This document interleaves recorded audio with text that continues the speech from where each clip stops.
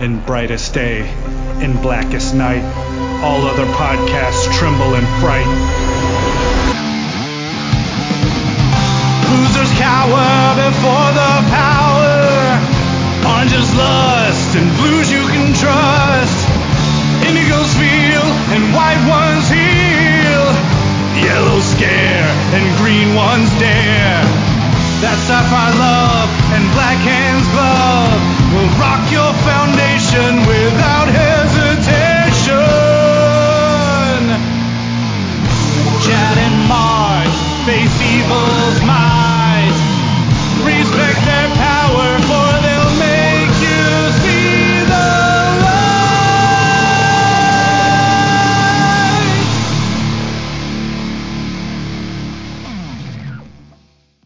Hi, everybody. I'm Chad Bokelman.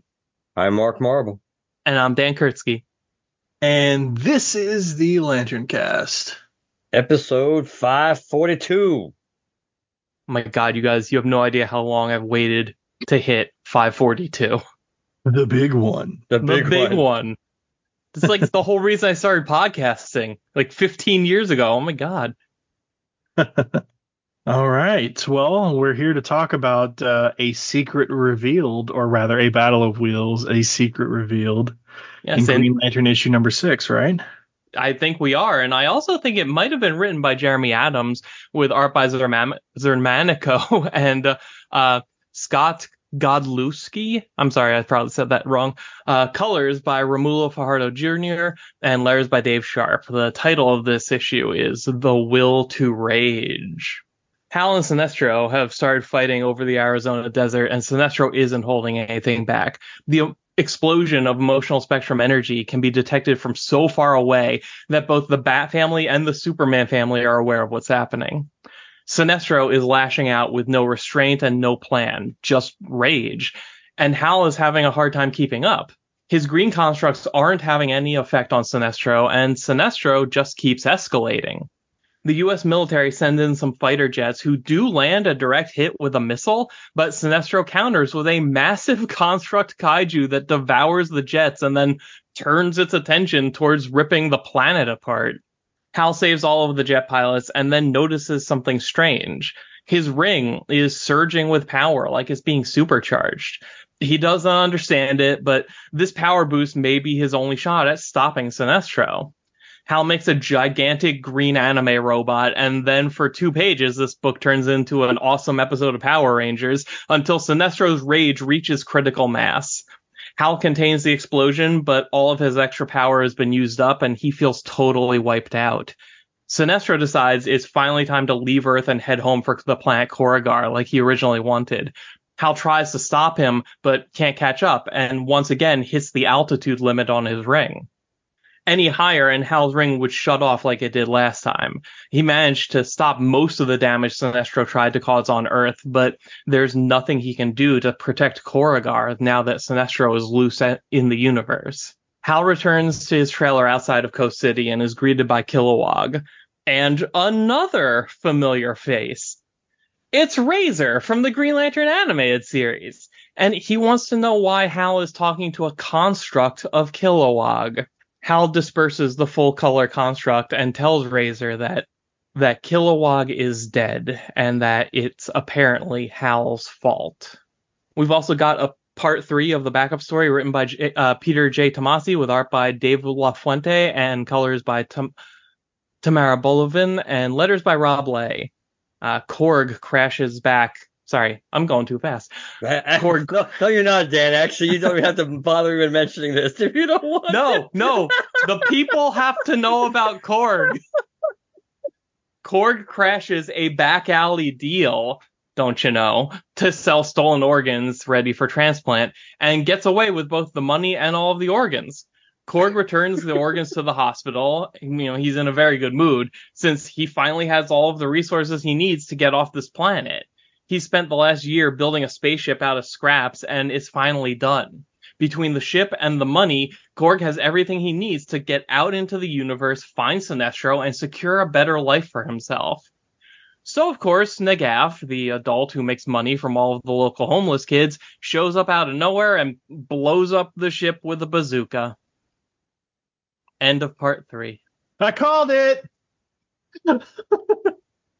There. I assume we were all waiting for that. So, I got it out of the What, way. your proclamation of victory? No, I don't think either one of us was really all waiting with bated breath for that moment. No. I can't believe that all those months ago, Chad realized that Nagaf was going to shoot that rocket with a bazooka. They didn't even start. We didn't even know about this backup. And he's like, you know what? I bet Nagaf is going to grab a bazooka and blow up that rocket ship. I'm like, what's a Nagaf? He's like, you'll see. I'm curious to know why the art style switched. Is Monaco not supposed to be doing the series moving forward? Or is it maybe just like one of those things where we're going to give our artist a break, then this next person's going to pencil the next issue or two, we're going to tell a quick different story, and then we're going to hop back into the main arc? Because it happens sometimes. I mean, I assume it was just a deadline thing. In order to get this issue out on schedule, they brought in a second artist to kind of pick up the slack. Oh yeah, it's not just the last 2 pages. Never mind. Yeah, I see it. As soon as Sinestro breaks free of the rocket Hal straps him to, there's and 2 he has pages. his monologue, like then it like switches, like it switches at the moment where he spits the giant red cloud of acid at Hal. Mm-hmm. And then it stays until the Jets show up, and then it switches back again later, I think. Yeah. Okay. Razor, I mean, like, I hate to jump to the end first, but, we've been waiting to know, if we're right or wrong. And then the Razor thing, of course, you got to talk about that. I zoomed in on the image. He doesn't have a ring on him anywhere that we can see. But do you think we're counting Young Justice continuity in this as well, or no?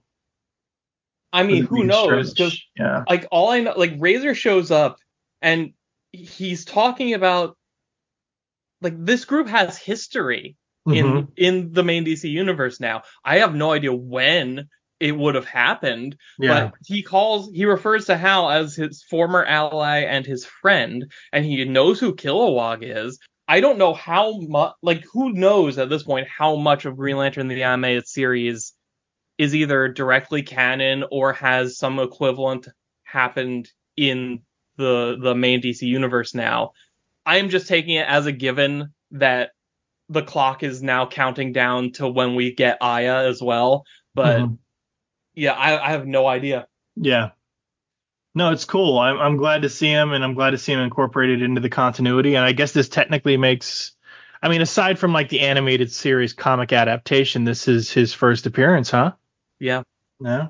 It makes me nervous because I've seen so many people over the last few years talking about like, oh man, wouldn't it be cool if Razor and Aya would come into the comics? And I understand that impulse, but I also kind of like the fact that they stayed contained to the cartoon because like they had a really nice story and it ended not happily, but it ended, and no one ever had the chance to mess them up or anything because they never appeared anywhere else.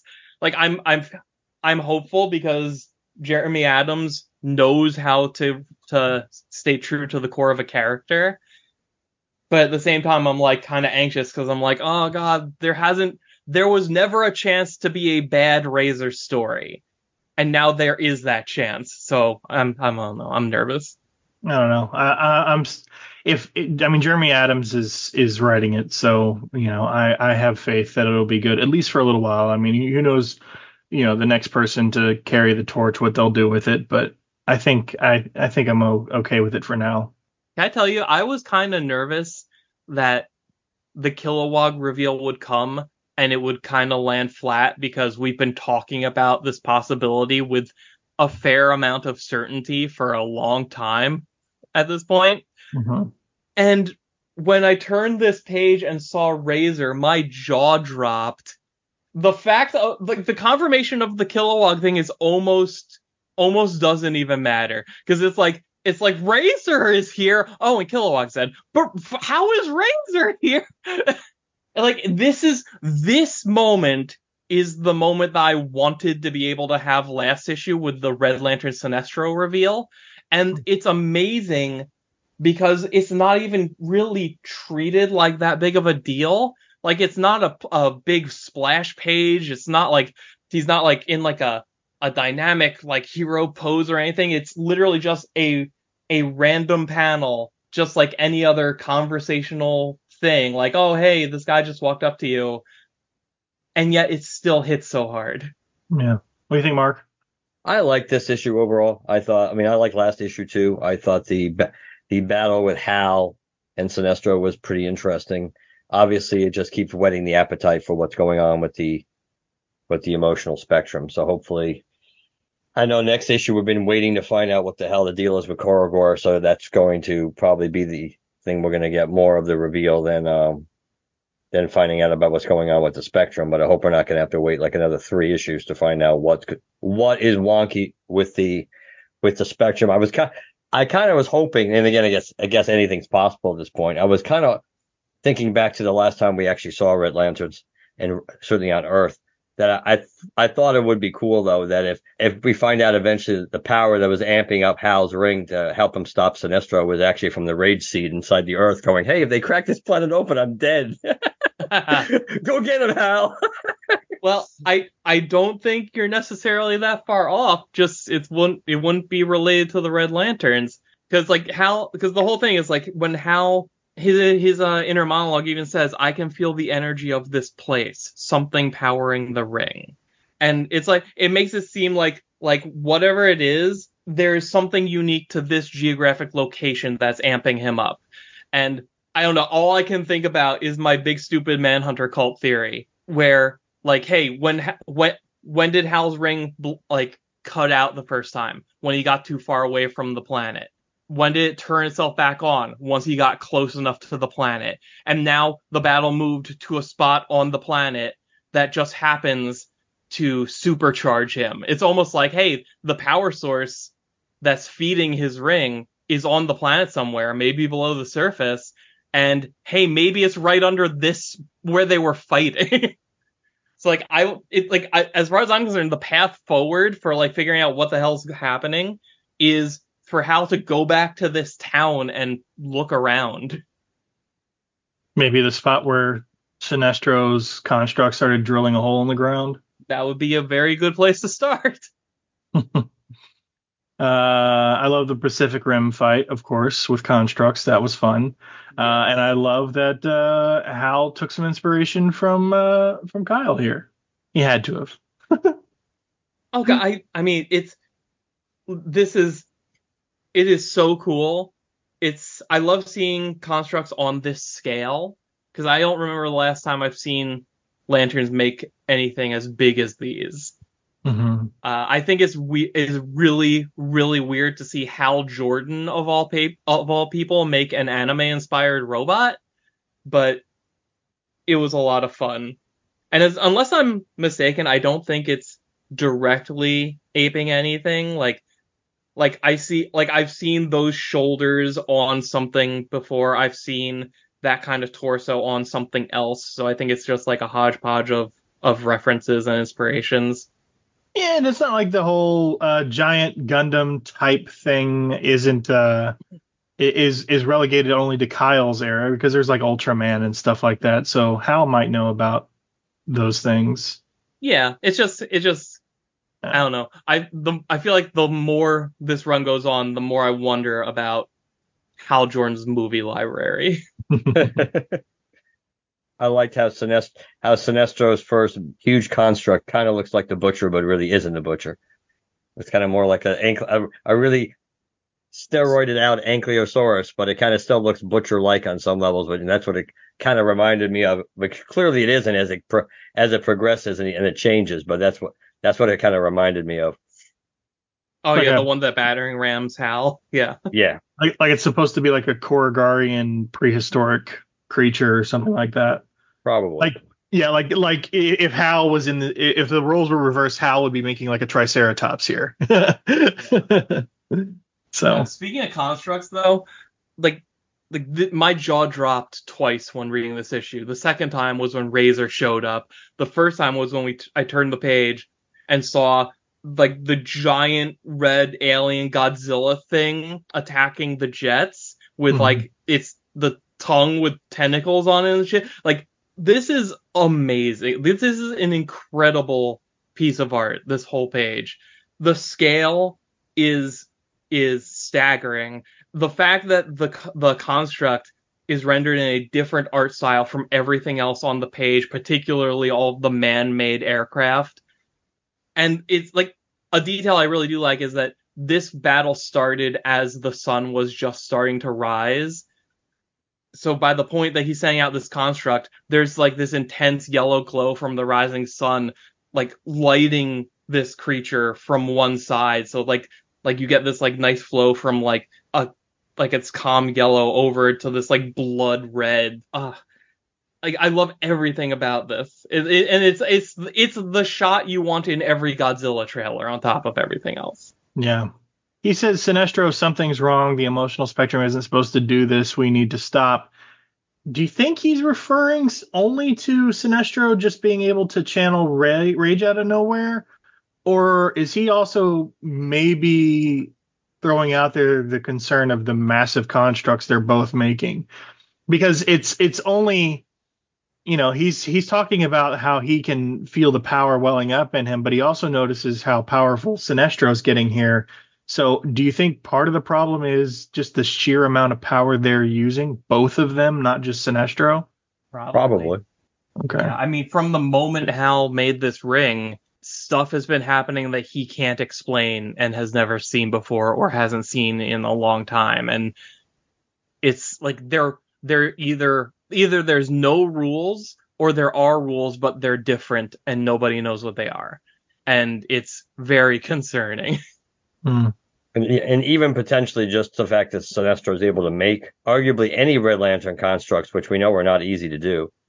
But the fact that, first of all, he's got a red ring. He may be giving in to the rage side of the force, but he's not mindless. He may be not. He's not planning, but he hasn't lost his identity. So that's kind of weird too. And he's making all these huge constructs, which we know Red Lanterns or very few Red Lanterns can really make constructs to begin with.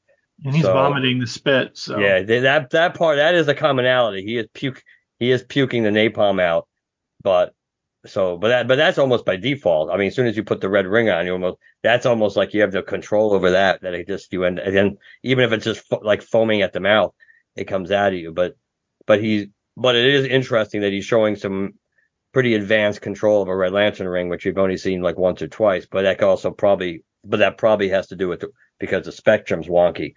Though the fact that he again is kind of going the sad sack Sinestro route of basically saying that, hey, this red ring is helping me over. This is proving why I'm not really the downtrodden, depressed or shadow of my former self that the great darkness somehow made him out to be. And because again going back to that girl that kind of like smiled at him or something, there's another reference to that it was just one of those things that obviously that he's counting on the red ring, like overcoming the sins that his somehow his yellow ring couldn't do, which is an interesting concept. But it's also interesting to see exactly how. I don't think he'll exactly be greeted with open arms on Korugar with the Red Lantern ring.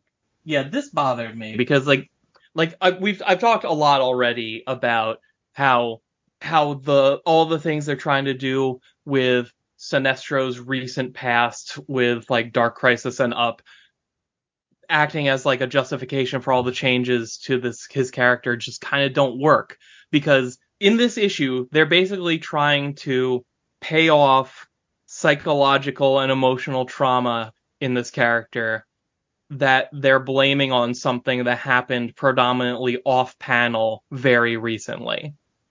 And it feels like cheating, especially when this issue starts with Hal's internal monologue giving us all the justification we actually need for an outburst like this.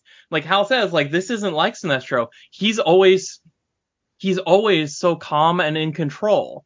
Like, okay, so you're telling me a person who keeps themselves composed, not forever, but for years, suddenly lost it, and it just happened to coincide one time when the emotional spectrum is going crazy. Like, that's it. That's all we need. We don't need anything to do with Dark Crisis, except for maybe an explanation for why the hell he's stuck on Earth to begin with. Yeah. So when Razor shows up, he's first says, "You're right, Lantern Jordan," when he's referring to Hal saying something's wrong with the emotional spectrum, Kilowog. Something's wrong up there. I can feel it. And then he says something's wrong down here as well. Obviously, it teases what happened on Kuragar as what's coming up next. Do you suppose we're also in that going to be getting?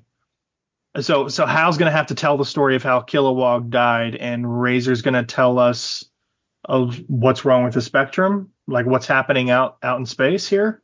I mean, maybe, because we still don't know what all, like, how much Hal knows, but I mean, that could be Razor's function here. Yeah. Also, just saying, in the animated series, what group Aya was joined up with for a while there? Manhunters. Okay, I'm sorry, I'll stop. But yeah, I can't get over, like, look how quickly plot development happens literally every time Hal sits down and talks with his friends. Like, everything changed when he sat down and talked to Barry for 5 minutes. Now here's Razor, and we're getting like, oh yeah, by the way, Kilowog's dead, and here's what happened on Koragar. Call somebody, Jesus, call Clark. He did mention Ollie earlier. He said Ollie would love this when he turned himself into that spear. True, yeah. Any significance, you think, to when the fight is over and they both explode in that light and it has kind of like that violet hue? I'm saying probably no, just like a combination of their two lights or whatever. But it's kind of worth noting that it is like a violet color there, or indigo too. Violet or indigo, yeah. I mean, it could be. It could be an expression of the fact that, like, maybe they're both like for some reason just leaking another spectrum light in this moment, or it could just be less distorted to sell the impact kind of thing. Yeah. I will say one reference I think I recognized, unless it's referring to something else. When Superboy, Supergirl, and Superman are in orbit and they're talking about, hey, that light's strange, Superman says, the emotional spectrum has been known to give off kryptonite-like radiation, Superboy. That's a reference to DC Comics Presents 26, right? I don't know the exact issue, but I know Lanterns have made kryptonite before. Yeah, so for any of you playing along at home, that's the cover of DC Comics Presents, where Green Lantern is creating a big construct of kryptonite and it's holding it over Superman's head, and he's like cowering on the ground in front of him. That's also the first time we ever see the new Teen Titans, so we get like our first appearance of Cyborg and everything. They give us a backup of that. I actually have that comic signed by Marv Wolfman, so. But I think that's what it's in reference to, but I can't be sure, I guess. It probably is. And I like the idea that, because Superboy's like, there's something weird about the light. It makes it hard to think. And I like this idea that, like, this much intensely focused emotional spectrum energy, if you're not used to it, it kind of should make normal coherent thought more difficult, because, like, you're being overwhelmed with pure emotion. And, like, you can, like, kind of stitch that together with the fact that it's been used to make kryptonite before. Like, that works well enough. And I really like these first two panels as, like, a way to acknowledge the larger DC universe while also explaining why nobody else is coming to help. I mean, it also serves to kind of give us potential future team up stuffs or interactions where either Batman or the Superman family like, hey, what the hell just happened? Type of interactions later on, because he, like you said, he's already interacted with Barry, and he's mentioned Ollie, which we still need to see that. But obviously, I think, is Ollie still in space right now? He's still lost in space, isn't he? I think he's he's either in space or he's stranded in the future. Yes, right. He's in the future. Last time we saw. Future, yeah. Because we never talked about that disaster of an issue. We still have to. Yeah. At some point. Yeah, I honestly would be surprised if we get a lot of emotional spectrum reveals next issue. I think that's going to drag on for a while. Just like we know we're getting close to getting some answers about why Earth has been quarantined and what the hell's going on with the those space fascists, the United Planets, that we're going to be getting some explanation of that stuff too. But considering how long it took us to get the Kilowatt confirmation, and we still haven't gotten the Korogor story. We can't put the cart before the horse too much. Yeah, I do think the pacing is in this book is a little better than we give it credit for, just because like we're plugged in to a degree that other readers aren't. So Chad figured out Kilowog was dead by issue 2. You know, that was probably supposed to be a big moment in here. I mean, I mentioned it in issue 1 coverage. Yeah. But like. And what was the timestamp you mentioned it, Chad? Jeez. And they flip open the notes. But like this, the kind of the pacing of this series so far is like introduce a lot of mystery, have some downtime, have some talking. Then here's an issue that's mostly action, and it goes by super fast. So it's like any concerns you had about it dragging its feet are gone because we just went all in on like this big spectacle, and then we're good to have another couple issues of exposition and character work. Yeah. I would expect next issue, yes, to be not to be much action, other than obviously us seeing what's already happened. All right. Anything else to say about this issue before we move on to other topics, other environments? And not the backup story, which none of us care about. I'm not trying to shit on it or anything. Just as I've said in other coverage, I'm clearly not the intended audience for this story. I don't know if that will change with the Sinister Sons or not. Probably not, but we'll see. I mean, I think it's cool things here and there that he's obviously doing this stuff for himself, but he's returning the organs. That's kind of cool, but again, art, I can appreciate the art. I can appreciate the coloring, as I mentioned before in some other coverage, but it's not intended for me. Which of the organ. Oh, sorry, you go. No, go ahead. You go. The returning of the organs really stuck out to me. Like, I get that he's in a good mood because he gets to leave, but it kind of feels like, hey, we have a book starring this guy coming. We have to show people he's not we have to show him that he's a good guy now. All of a sudden, it's weird. Yeah, 100%. Mark, what were you going to say? Oh, I was going to say, once again, as far as quote unquote giving people a pass for things, we can't really give them, if this story isn't really resonating with a lot of people, which again I have to suspect that it's not. We certainly can't give the creative team a pass because, well, we're not the quote unquote target audience, because if we're not the target audience really, then it shouldn't be a backup story in this friggin' book. Because the target audience would be us, because they know we're reading this book. So if they don't think it's really going to work with us, there's no point putting it in this book. It should be somewhere else as a backup story. So that's why I'm not entirely. I mean, I know what you're saying. I agree with you. Based on tonally, the art is fine. The art's the best thing about this so far.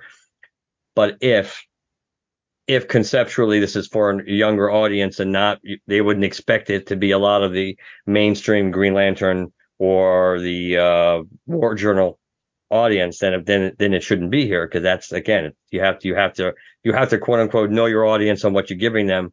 And so, like I said, I know I get your point, but I think it's one of those things where if there is an audience for this book, and if it isn't us, then why is it here? These pages could be spent doing something else. We kind of should be the audience for this. Yes. Like, I mean, us and Super Sons fans, Because, I mean, here's a mysterious new character from Korgar who may or may not have connections to Sinestro, who fanatically puts Sinestro up on a pedestal and kind of builds his own identity around him, and his adventure is going to spin off into another series. Like, that seems like it could be cool, but the problem is, like, this whole series of backups, it's like 4 or something chapters of an underwhelming prologue to a story that we don't even really know what the real story is going to be. I guess we'll know better next issue, because I believe next issue is the 4th and final chapter of this backup. But I have a hard time believing that you needed 4 chapters just to tell us what has been told to us already. Like, it doesn't seem like it seems like most of what we got out of the first 3 chapters could have been done in 1 or 1.5. Yeah, and I think that, and I'm only half kidding. And like, it would be nice, and we know it won't happen because they're spinning this off. But I was gonna say it would be nice on the way to Korigor, Red Lantern Sinestro shows up and just napalms him. It just moves on. See, that's the other thing. It's not really intent. I'm glad you mentioned that, because I was thinking it earlier and then I lost the thread because I didn't have a good way to connect back to it. Even though we're not the target audience for this, I feel like, at least, it would be interesting if somehow this, aside from the Sinister Sun things, or maybe it happens in Sinister Sons, I don't know, because a Zod book is supposedly starting very soon too. So, maybe there's some crossover potential there as well. But anyways, my point being, what if the next time we see Sinestro, it's in Sinister Sons, he's still red, and that pisses off Korg because he's worshiping Sinestro in the fear light. He's dedicating it to thing, and all of a sudden he sees Sinestro feeding off of rage instead. It's really, we're still in this, like, really interesting time where, yeah, these books have been going for 4 or 6 months so far, but, like, we're still early enough that we're starting to identify certain threads and kind of see where they're going, but it's still too early to really understand anything larger than that scope. We have a bunch of Lantern books right now. We have a bunch of Lantern adjacent characters that are spinning off in their own directions. We know that there was, I don't know if you want to call it a meeting or a summit or whatever, of the writers in charge of these characters. Mm-hmm. We do know that. Like, we are at a stage where, like, do I think Sinister Sons is going to be, like, super important and something that we should pay attention to and like pour over every issue every month? No, I'll keep an eye on it. I'm probably not gonna read it until a bunch pile up just to check on it. But, like, we're at a place right now where it could be part of something bigger that we can't see the full picture of yet. Like, it seems a little too coincidental that at a time when they're really playing with Sinestro and his sense of identity and his relationship to Korrigar, suddenly, hey, here's this kid who claims to be Sinestro's cast-off son, who is fanatically trying to reach his supposed father. Like, unless this is, like, a really weird case of one hand doesn't know what the other's doing, it feels like there's, and we still don't know what the hell happened on Korrigar. There are so many ways all of these pieces could or could not come together that I don't know. Like, a year from now, we could be talking about how vital Korg's adventures in this backup were.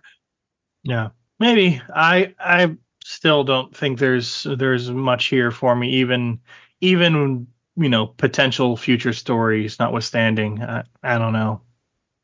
I mean, it's not going to retroactively make it better. It's just going to be like, it's without future knowledge, it doesn't feel like there's anything here. Yeah. Except art that looks pretty nice. Speaking of art that may or may not look nice, there is one thing I have to complain about the Hal Jordan part of this comic. So there are 3 very distinctly different ways this issue does backgrounds. The first is, traditionally drawn comic book backgrounds, which look pretty nice. The second is is blurry and distorted photographs of real places, which, when used sparingly, properly, they can get the job done. I'd rather not have them, but they're serviceable.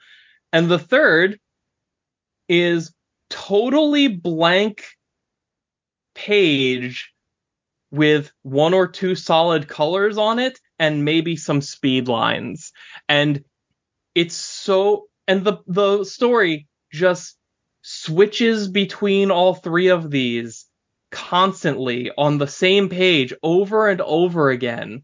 Or we'll have an entire page with no backgrounds and then a splash page where it's the photography backgrounds, and it took me out of it. Like, I was having a lot of fun with this issue. I really liked this issue, but every time they pulled like this, like a really overt background change, it took me out of it, and it makes the issue overall feel unfinished. And like, maybe it was a time thing. I don't know.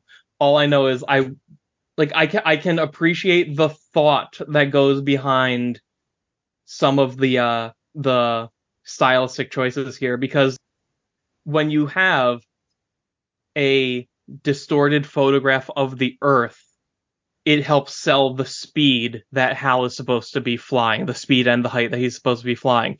And theoretically, if done well enough, so can a minimalistic speed line filled, like, blank or solid background. Like that, like those can be effective tricks for showing fast movement. It really doesn't work in this issue. And I hate it, and I hope they don't do it anymore. I'm wondering where they actually are, because we know they start off in Arizona, given the map and everything. I'm looking at things. I think they're somewhere in Baja California or Baja California Sur, just that peninsula of Mexico. Mm-hmm. And I've been kind of in the background as we talk, just casually scrolling through like a map and trying to find like the bigger cities that would be located along coastal towns and stuff like that. I think it might be like Santa Rosalia or something like that. At least in terms of like architecture, coast, some of the images I'm seeing it. I mean, it's very clearly somewhere south of Arizona at the very least. Whether it's as far down south as like South America or if it's just Mexico, I don't know. But you can tell definitely by some of this architecture. So I don't know exactly where it's supposed to be. Obviously, they're lanterns. They could be flying at supersonic speeds, and even though they started off in Arizona, they could be somewhere down in Brazil or something for all we know. But just in terms of your theory of like where this manhunter power or whatever could be coming from, if that's what it is. I was like, okay, well, now I'm gonna Google Santa Rosalia DC Comics and see if like there was a reference to it in Millennium or something. You know what I mean? Yeah. I'm not sure, but if they start off in Arizona and they're relatively close by, they're clearly next to the coast, which I think puts it somewhere, obviously south of Arizona is Baja, or just somewhere around the Gulf of California. Well, wherever they are, that Army general in the Ferris Aircraft Control Tower called in the fighter jets who were able to reach them. So like, I don't know where they were taking off from, but I have to assume that they're still somewhere relatively close. Like, they're still on like the continental United States or something. Yeah. Looking at what I'm seeing looking back at Green Lanterns #1, it looks like the part related to the Hell Tower did take place in Arizona. Oh, really? Yes. Interesting. Looking at it, just when you're looking at the locations mentioned in issue 1 on DC Fandom anyway, it says United States of America, Arizona, Pima County, and Hell Tower first appearance. So there is certainly an opening for it to be related to the raid seed if they're fighting if they were fighting. A lot of this action was taking place in Arizona. And the Rage Seed buried deep beneath the ground, just like the Manhunter base. Which, hey, those lizards that run that guild in that office building, they're from a race that has like really good digging technology. Because I went back and I read like Justice League #3 or whatever it was, I love this shit. I'm probably totally wrong about 75% of it, but this is fun. Speaking of, actually, does anybody else have anything to say about this issue before we move on? Not for me. No, good issue. Good issue. Looking forward to it. And listeners, I will not tell you what is coming next because everything on the show is possible until it's actually recorded, at which case it's a fact. But by the time our coverage of issue 7 rolls around, we might have something very, very special paired with that episode coverage. So be prepared to potentially learn a little bit more about what happened on Korugar, more than what issue 7 itself will tell you. So we shall see. This one, maybe more kaiju fights. And speaking of giant kaiju fights, a trailer dropped not too long ago and caught quite a bit of people's attention, huh? So much we almost talked about it, but then we got. When did we get derailed? Was it last episode? Was it last? Who knows? Or the one before that? They must probably was the last one because we decided to do the feedback related to Alan Scott in the Alan Scott review. Godzilla times Kong. Stupid ass title. And what it was the new Empire, right? Yeah, the Kingdom of the Planet. No, I mean the new Empire. So, I didn't even realize. Is the title like Godzilla and then an X and then Kong? yes. Because so that is depending on the context, that is either pronounced Godzilla cross Kong or just Godzilla Kong, or there's 3 or 4 different ways to actually use that grammatically. But yeah, the trailer dropped, and Mark and I definitely saw it. Dan, you had to have seen this, right? I am looking it up now because I don't remember. Oh, you'd remember. I'm watching it right now. All right. We'll talk about it in the meantime while you keep an eye on it. There's an opening scene in it, Mark. I don't know if you heard because I saw someone doing breakdowns of it online. Apparently, I guess in the novelization there was some stuff that was talked about that obviously didn't make it into the movies. One of which is a giant cephalopod, or what do they call that? A kraken. Yeah, I believe, if I remember correctly, because I did read the novelization, I think both Godzilla and Kong had opponents that were described of them vanquishing in the beginning of the novelization that obviously never made its way into the movie.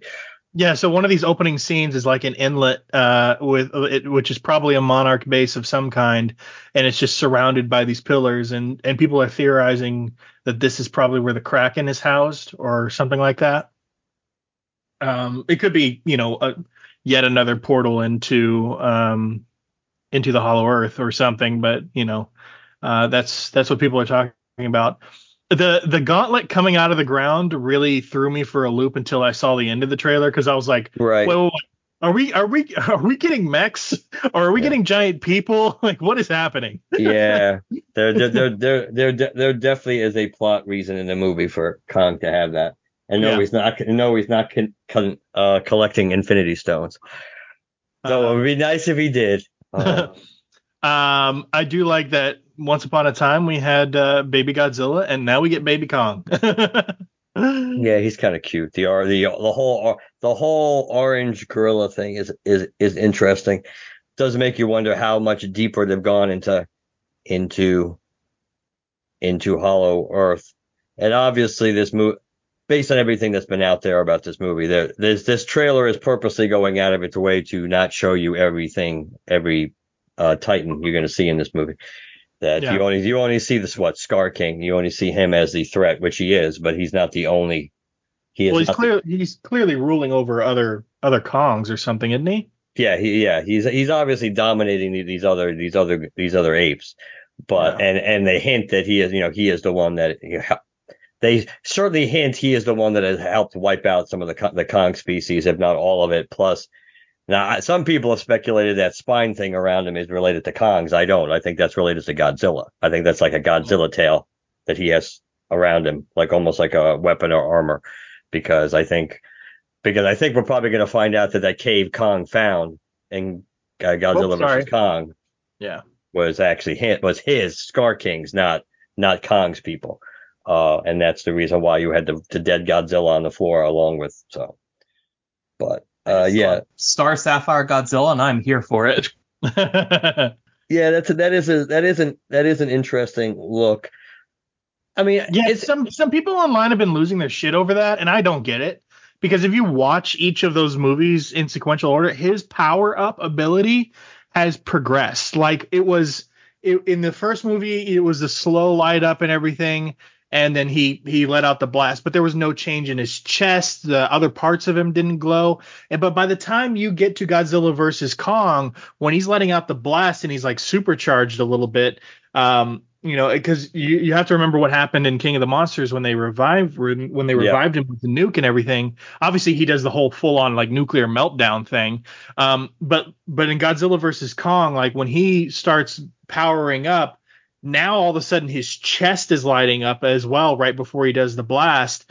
So clearly, and we see that little scene of him being like crystallized under the ground in some sort of hibernation state. He's been absorbing energy in the hollow earth, which we only saw for a few seconds in the last movie. So who knows what kind of energy source is down there. But clearly Godzilla's energy source is impacted by whatever's powering him, the radiation he's absorbing. So people losing their mind over him having a different color here makes no sense to me. Also, watch Shin Godzilla. Sometimes his fire looks like fire. Sometimes his fire is purple. Sometimes his fire is purple lasers that shoot out of his back for some reason. All that matters is it looks awesome. Yeah. Yeah, there's enough history in all those, especially now that I've watched not all still, but so many of those Godzilla movies, the more of the modern ones on that Pluto channel, that you see all these. Yeah, I mean, and that's part of what Godzilla has done. He's just evolves, and obviously that's what. And there's clearly they're even setting it up in this movie that there's a plot reason, a reason in the movie, which you kind of even get a hint of with when they're showing what Gia, was it Gia or Jaya? I forget how they pronounced her name in the last movie. When kind of like when she's like walking up the steps or whatever, that the power is clearly going to be related to what gives Godzilla his a different color hue. That based on what I heard about this movie, it should be interesting. I'm always concerned because I don't really like Adam Wingard all that much. I think Godzilla versus Kong was better than I would mostly, even with my aversion to or my disdain for the outcome of the Kong Godzilla battle, the way they had it. That the reality is that that movie could have been a lot worse, which is not a ringing endorsement, but it could have been a lot worse. But I still have a problem from a writing perspective. I have a problem, which this movie kind of at least hints that may be similar, that once again, Kong's going to be the main character and he potentially could get shafted just to have some kind of moment at the end. But I kind of don't like that. But if he's your POV character, you can't. So that's why I'm hoping the arm hand thing that happens in the movie isn't just a straight up ass whooping, that it's maybe he's trying to protect the kid, the ape, or maybe he's distracted by that ape and that's why or as Jackie Chan would say, your focus needs more focus. That maybe that's part of the reason why. But based on everything that's out there about this movie, there's two titans that they're dealing with. They're only showing you one at the moment. And maybe you covered this while I was watching a trailer, but like the reveal of the little red ape, was he a gigantic thing that shrank down to disguise himself as a little guy? No, it's the shadows. It was the light. It was the shadows. Oh, okay. It was the distortion. Yeah, like in Return of the King, when Samwise is coming up the stairs and the ogres shrink back, the orcs shrink back because they see his massive shadow, and then he comes around the corner and he's a tiny hobbit. Same thing. I know it's not going to happen because we need to go a bit more cosmic and less into the earth and more out of the earth. Which, interesting, we haven't done this yet. I would like to see them go this way, although I wonder if it's too late. I do love how crystalline the pink spikes seem. He seems like he's also got extra spikes. They're more jagged, more crystal-like, which reminds me of Space Godzilla, which is my favorite of the kaiju villains. And always has been as a kid. I was just particularly drawn to that. Him and Mecha Godzilla, of course. But if we're not gonna throw in Mecha, it's always gonna be Space Godzilla and I could never say his name right, Anguirus. Yes. Yeah. Yeah. I've always liked Anguirus. And Rodan, but regardless, it's interesting. Rodan's a weasel. Come on, he's a weasel. I know. But remember, because we always talk, the monsters and everything. There was such a sci-fi element to Godzilla over there for a while, with like things coming from space and little aliens like fucking around with the kaiju on Earth and causing them to go wild and things like that. I'm surprised we haven't gone extraterrestrial in this just yet. I suppose it's possible, obviously. But this is, if we include Skull Island, this is 5-6 films in, maybe it's too late to go that way, but I would hope to see some of those elements brought in here. I don't know, Chad. One of the first things I saw in this trailer was a big robot fist come out of the ground in front of the pyramids, and that to me screams, "Oh, we're gonna, we're already doing the Hollow Earth. Now here's some ancient alien bullshit." So I think we're segueing into that. I don't remember which of the franchise it was, but seeing a mech arm come out of the ground next to the pyramids reminded me of that Transformers movie. Second one, I believe. Yeah. Well, yeah, like as soon as this mech arm is yellow and black, like my first thought was like, is that fucking Bumblebee? Yeah, a lot of people said, "Oh my god, it's," and not in a positive way. "Oh Jesus, it's Transformers." and just to be clear, Dan, in case you didn't already know, I'm sure you're just being facetious. The black you're seeing is Kong's actual skin. Yes. Kong is wearing it. Oh yeah, because you had that on at the end. Okay. Yeah. Which, speaking of, by the way, I don't care the physics of giant monsters running at full speed. It's pretty freaking cool to see Godzilla and Kong running full tilt at the camera. Yeah. Listen, maybe they have to pee. You don't know. I mean, that is the potential, the most cool thing potentially in this is the idea that at least Godzilla and Kong will have an understanding that they both basically are guardian titans, and they serve a purpose in protecting the Earth, even if ultimately, again, they have to, when threats are big enough for the entire planet, they come together. But even if Kong's role is really to protect Hollow Earth, and Godzilla is more designed to protect the outer Earth, that I think it does hint. I think at the very least it kind of hints at, kind of like to destroy all monsters or all this stuff. I think it hints at where they're going. Speaking of, not so much Rodan, because Rodan is always cool, but he is a weasel. I mean, Rodan is like your ultimate, like, which one, hold your wing up to the air to see which way the wind's blowing, and that's the side he's going to be on. So you never trust Rodan. He's kind of like Magneto to a large extent, except Magneto always seems to come around again until he screws you the next time. Now, Mothra, that's a monster that'll help you move. But that's the one. That's where I was going. It is kind of unfortunate that it doesn't look like we're going to see Mothra, at least actively, in this movie. And kind of at this point, you would like to think that we're going to be getting close to having another Mothra. But yeah, I think this is an interesting choice where they're going with it. I don't know if it's a good choice.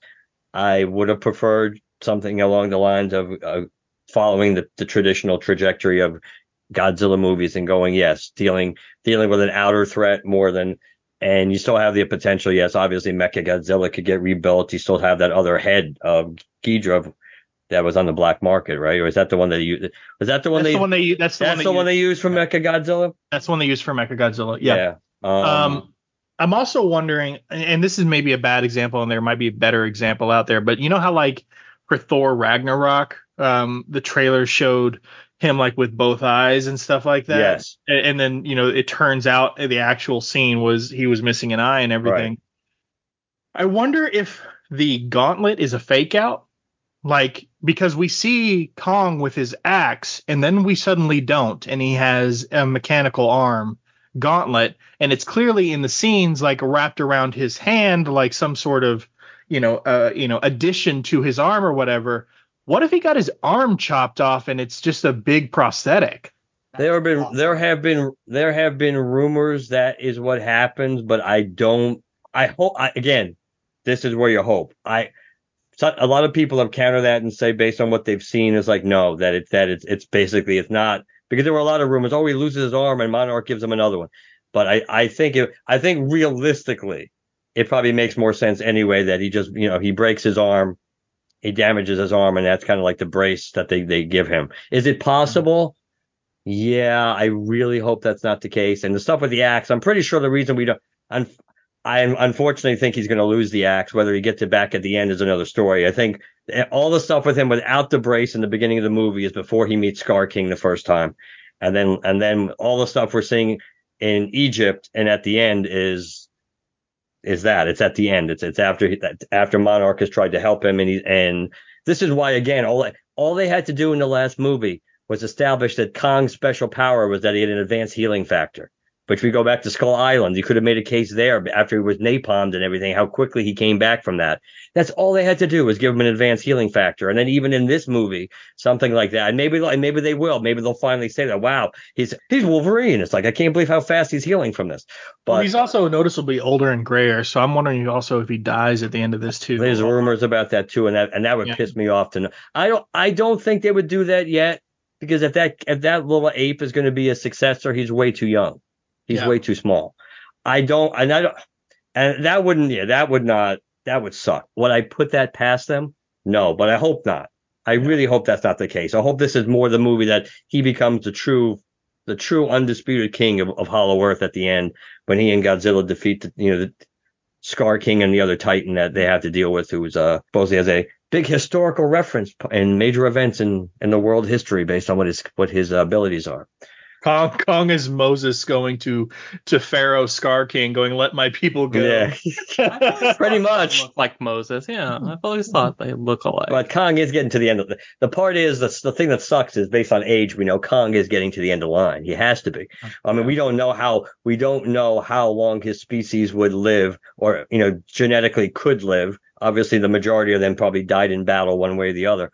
But the reality is, you go back, he was alive in the 1940s or whatever, when in the beginning of Skull Island, when everybody crashed on the island, and what C. Thomas Riley crashed. I think that was supposed to be Kong, not his parents. I think it was supposed to be Kong that you see in that clip. So Kong was alive then, and then obviously he was only like an adolescent in the 1970s when we saw him, but that's a long time ago now. So Kong clearly is.